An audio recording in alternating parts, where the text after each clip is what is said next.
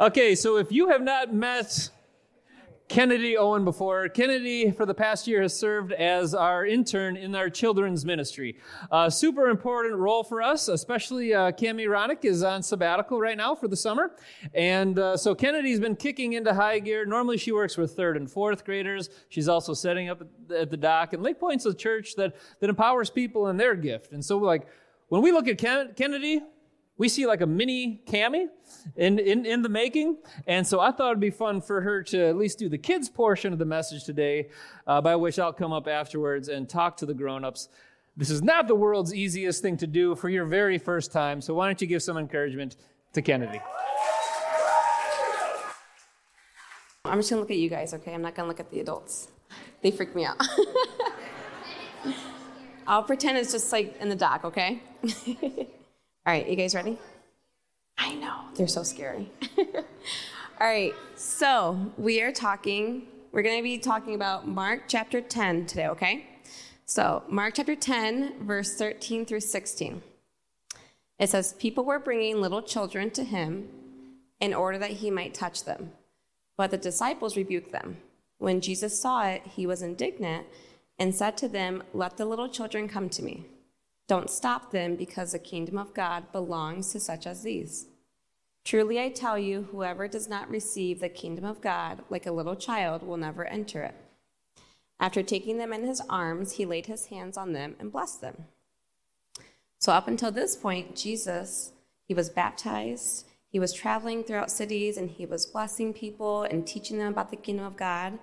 And he was healing people, and he was answering questions, just doing, all the things that we know and love about Jesus, right? And then we get to this point, and people or parents were bringing their children to bless their children. But the disciples said no. They were like, you know what? No thanks, right? Like, we don't want that. And I don't know why. I wish I knew. But they just said no. And although Jesus was healing children throughout his whole journey, and the disciples saw this, they said no. And when Jesus heard them that they were saying no, he got kind of upset. He was like, no, don't stop them. Bring them to me, and I will bless them. And in verse 14, he says, the kingdom of God belongs to such as these. And such as these as in you guys, right? As in children. The kingdom of God belongs to children. And we all know and love children, and we know that the kingdom of God belongs to them. So as Brian said, I am in the dock every Sunday, usually preparing the classrooms.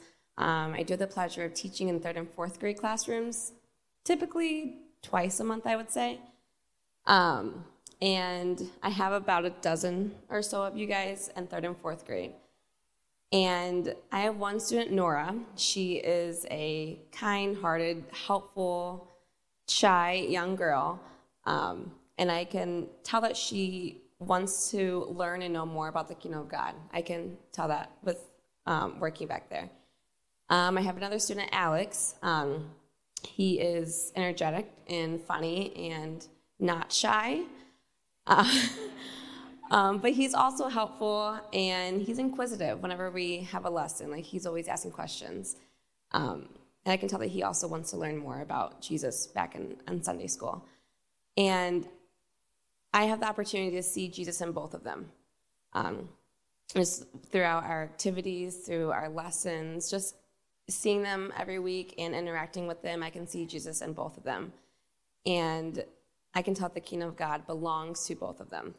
And it belongs, and I love that all of my kids are different, and I see something special in all of them. And I love that I can see that, and I get to teach them and just get to know them. And that's what I love about the range of kids, is that they're all different and they're all special. And the kingdom of God belongs to, the shy and helpful Noras, and it belongs to the energetic and funny Alexes. But it also belongs to the, artistic 1st grader, and the brave 5th grader, and the loving, observant 3rd grader. It belongs to each and every one of you, right? The kingdom of God belongs to all of you, and it's made especially for you. And we all know and love that about all of you guys. And that's what Jesus was talking about when he said that the kingdom of God belongs to all of you.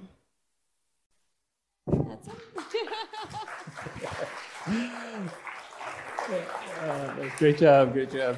So we're going to do a little more at the tables, and we are going to fill in the blank. What did Jesus mean when he said the kingdom of God belongs to such as these? What is so great about kids? So you got a kid at every table. You also have a sheet at every table. So right now, whoever holds the sheet is the one who is in charge of the conversation. No one's holding the sheet, but you're the one closest to it. God bless you. It's going to be fun. If you are online right now, I'd encourage you to talk to the people in the room or use that chat field. This is a great way to answer these questions. We'll have them on the screen for you. It's a moment in which I want the adults to speak into the kids at the table.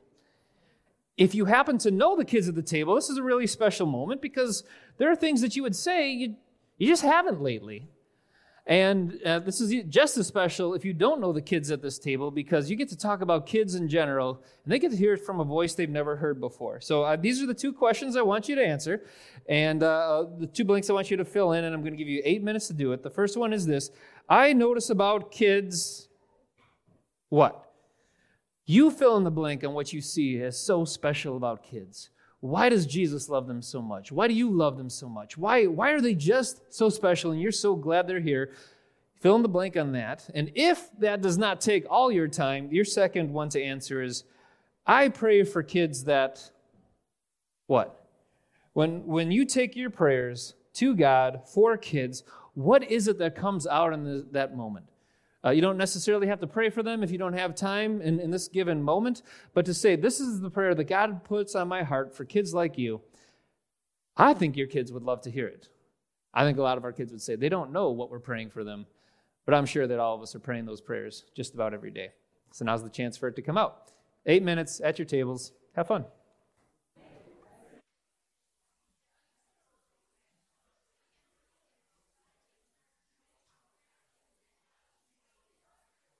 All right, slowly come out of your conversations now, and I'll try to share a few words with you from here. All right, I hope you had a fun time at your tables. And I wish I could have got around to everyone's table and heard the kind of words that you were expressing by speaking that kind of truth and that kind of value into the life of kids around you.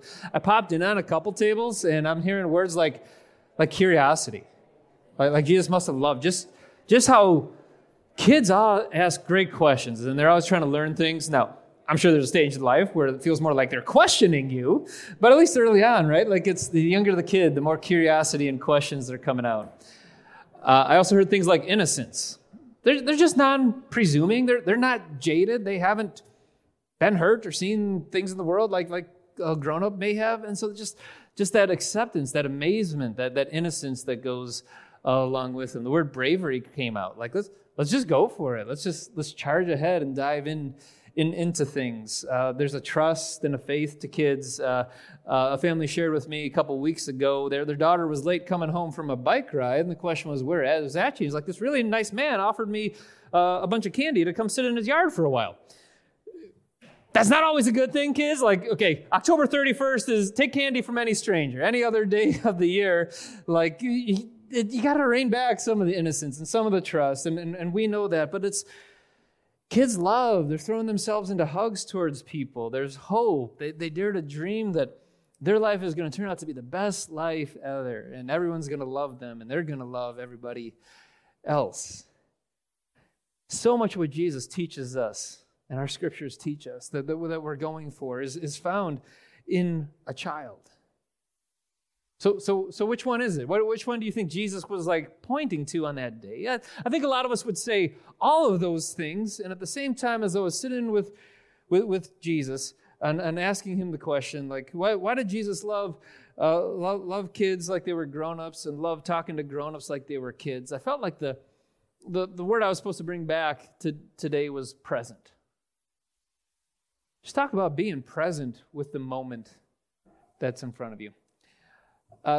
Just think about it for a minute, okay? Like just in the course of the 45 minutes this service has been going on so far, how many of you have thought about something that's like sitting out on your kitchen counter right now? Or a tool or a ball that's been left out in the yard, or something that needs to be prepared in time to get on to whatever you're doing this afternoon? Be honest. Did anyone think about something like that? And it's funny because why? You're here, you're not there, but your mind is there. Or how many of us, as we go throughout our work week, are constantly thinking about stuff that we need to fix at home while we're at work? And when we get home, what do? We think about all the things we need to do for work. I'm no genius on time management, but I think it would be more effective to be at work when we're at work and do home when we're at home, but we're constantly placing ourselves in the other place. We're never going to be fully at where we are at because our mind is always somewhere else. We love as grown-ups to think about the future. Right? Like this renovation project we've been dreaming up for years and we can't wait till we finally get to it. Or that vacation that we want to plan this time next summer. Or what's it going to be like when our kids are out of the house? Or what's it going to be looks like when our kids come back to visit the house? What is it going to be like when we retire? What would our lives look like differently someday when we have enough money? Whatever that means. We just love spending a lot of time thinking about the future. And it seems like when we're not thinking about the future, we spend our time thinking about the past. Correct me if I'm wrong, but we're replaying like what we wished we would have done differently. Or what we should have said to so-and-so after they said such and such to us. We love replaying in our minds what the good old days were like when this particular person was still with us or before that life-changing circumstance happened. Those were the good old days, and we spend our time thinking about that. Flip it around this way, though, and imagine for a second that someone asked you for your advice. Just they came to you with an honest question. What would be better?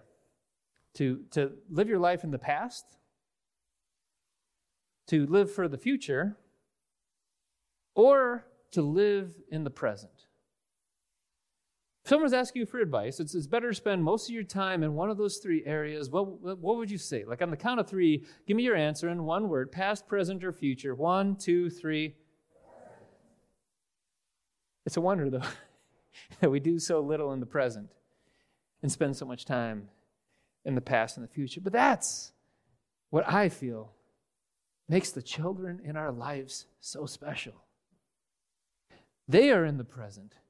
They are fully invested there. They will fully feel whatever is going on in that present moment. They will fully express whatever they have going on inside of them in that moment. They will fully experience what someone is giving them in that present moment. That's why kids, if you haven't noticed, they scream and they squeal with joy. It doesn't matter who's watching. It doesn't matter if we're in the middle of a library right now and the environment doesn't consider, joy is present. And they know it's just got to burst forward and spill to everything around them. They're just there with that joy. And the same thing with the tears. That's why a kid will go on wailing with kids just flowing down their cheeks over the smallest of scraped knees. Why? Because hurt is present. And tears want to be present with that. And because they let the tears come out, it cues to someone else that love is needed in this moment and someone meets them there. You see, I think a lot of our lives as grown-ups would work that way, where things like love would drop into the right place, the right way, at the right time, if we were fully present in those moments. Love would show up. I think we'd have a lot easier time at faith if we weren't always living in the past and shooting for the future. And instead, just asking, what does God have for me in this moment right now? And that's why Jesus comes along here, and this is kind of intense. He says, grown-ups, I want you to know this. There is no other way than this. Verse 15, if you could put it on the screen again. Truly I tell you, anyone who will not receive the kingdom of God like a little child will never enter it. It's not that it's harder. It's not that it's an uphill battle. It's just, it does not work. You cannot know what the power of the gospel is. You cannot experience the work of Jesus in this world. You don't understand what the reign of God in your heart is like now and forevermore. Praise be to Jesus. Without becoming a child. So the stakes are that high here, and so I'm going to do a little, I'm going to try to explain some more. Kennedy did a great job teeing it up, and then I'm just going to take you back through the same text that she read for you all over again. Mark 10, verse 13. It says, people were bringing little children to Jesus for him to place his hands on them, but the disciples rebuked them. Okay? These people, I assume, are their parents. I don't know what other random person would grab a child and take them to Jesus. So let's just assume we're talking parents in this moment. And I want all of you to know here, whether you're the parent, grandparent, aunt, uncle, guardian, foster parent, whoever you are, you play such an important part. Without you persistently pushing kids into the presence of Jesus, well, this story today that we're talking about wouldn't happen. Yes, we're talking about the kids, but there was always a guardian and a parent behind that kid, pushing them towards the things of God. And so I don't care if your kid is 2 years old, 12th grade, or going on 35, you still play a role in pushing your kids towards Jesus. And it's odd that the disciples are trying to block this moment from happening. To us, at least. Understand, in their world, it was different. In our world, it's, the politicians want to be seen kissing babies, and the relief agencies, their poster is going to have a child on it, and us as parents are prone to taking out home equity lines of credit to sign up for youth sports. Like, there's all sorts of craziness going on, right? Because there is value in the virtue of caring for kids. In their world, though, the infant mortality rate was so high, and the need for domestic labor was even greater, that it just didn't afford itself the same affections for kids that we have in our world today. So as we're reading this story and running like, what's the deal with the disciples and the kids? Everyone else in their world was wondering, what is the deal with Jesus and the kids? This is the bottom rung of society. No one's lower. Like, for whatever issues they had with ethnicities and discriminations, we can all agree the bottom of society was still kids. That was their world. And so surprising in verse 14 that Jesus sees this and he becomes indignant.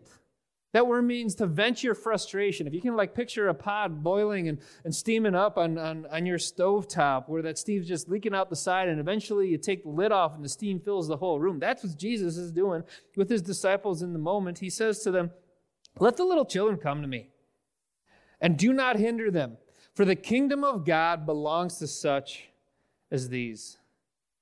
Truly, I tell you, anyone who will not receive the kingdom of God like a little child will never enter it." And he took the children in his arms, he placed his hands on them, and he blessed them. So it's like this, right? Cole, can I have your help here for a second? Coming up here real quick. Jesus is telling this story, and he's like, I'm just so frustrated right now. Nobody gets it. Get on the stage. Hurry up. I told you back in chapter 9, Jesus is like, I told you, while you were arguing who's the greatest in the kingdom of God, I told you, no, go back to being like a child. That was 1 page ago. Now here we are, chapter 10, and you still don't get the story. So I'm going to have to up the ante. My gospel is for all people. All right, I surprised you when I brought my gospel to the non-Jews in this world. I shocked you when I spoke my gospel directly to women, and no one in that day would do such a thing. I confused you when I touched sick people with my gospel, and I disgusted you when I dined with prostitutes and other sinners so that they could feel the gospel all around them. But you're still not getting it. But let me help you get the point. Let me grab the bottom rung of the society. And someone got a kid? So someone give me a kid. And so Jesus comes up to this kid and he's like, all right, by the way, this is as small as they get in my household right now. So Jesus is like, become more like this, right? I'm pretty sure Jesus would have taken a smaller prop with him.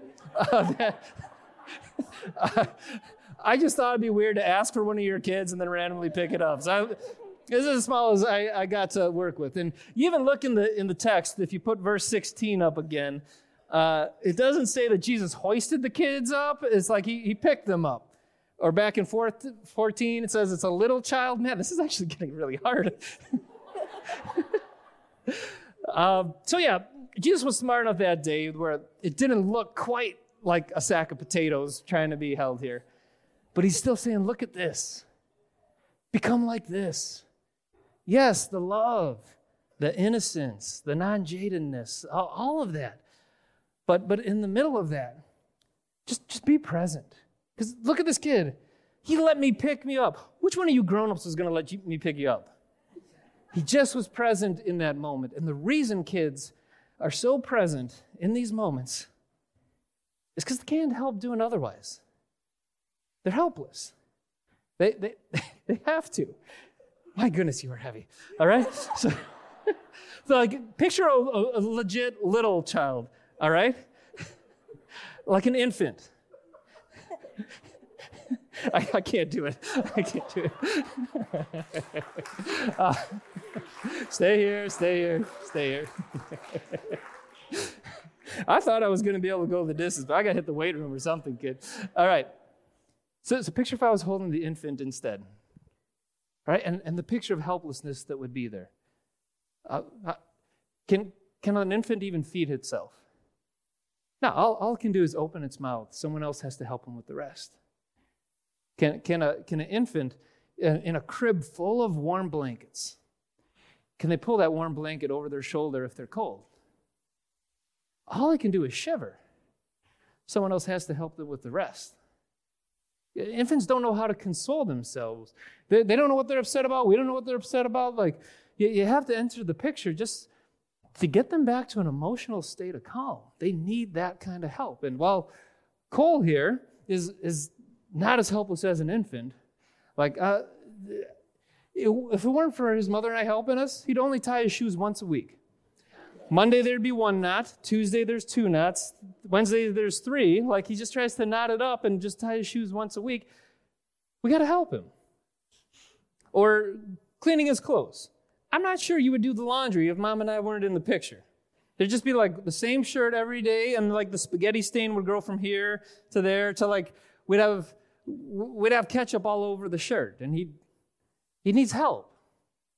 He needs help to make sure his homework gets done. He needs help to practice some decent hygiene. You want to know what would be crazy? Leave a 7th grade kid to make his own hygiene decisions for a week and just like picture the smell of the world around us, right? So no, he's not as helpless as an infant would be. But any child that Jesus would have grabbed would have sufficed to say, become like this. Say, I need help. And the kid in your life right now is that kind of blessing, teaching you that kind of lesson. All right, you can get out of here. Thanks a bunch. Cole Hoffmeister, everybody. Thank you. You see, if Jesus held those kids in front of people, and if the lesson was supposed to be like a child, be like their virtues, trust as deeply as they do, love as readily as they do, it'd be like, shoot, that's bad news. There's no way you and I can go back to trusting like we did as kids. It's just not going to happen. But at that day, Jesus held up a little kid in front of him and said, be more like this. A kid would just let him be scooped up and be present for that because their helpless state didn't even allow them to do otherwise. That's what Jesus is going for with you. That's how you receive the kingdom of God.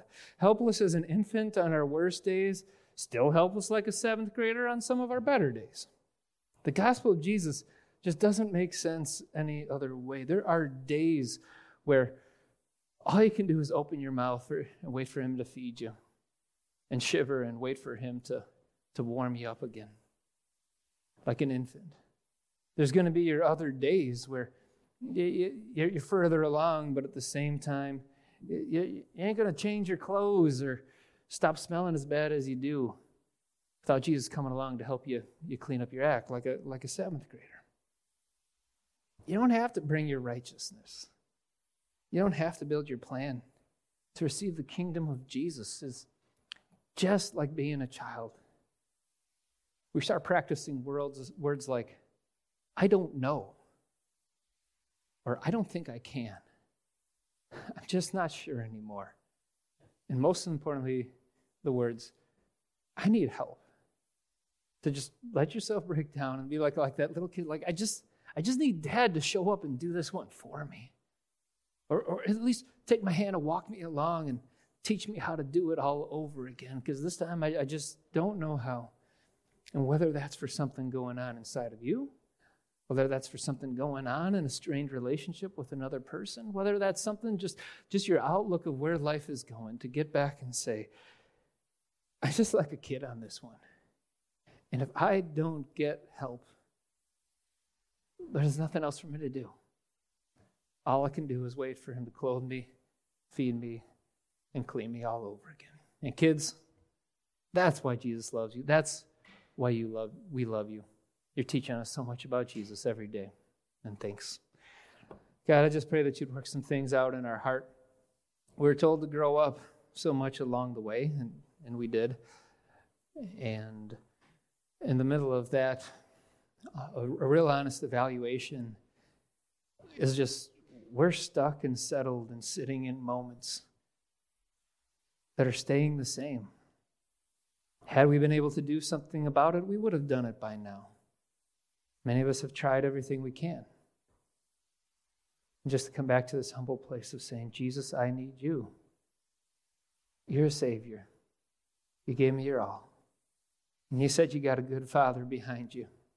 And what I want right now is just you. Please help. Take our hearts there.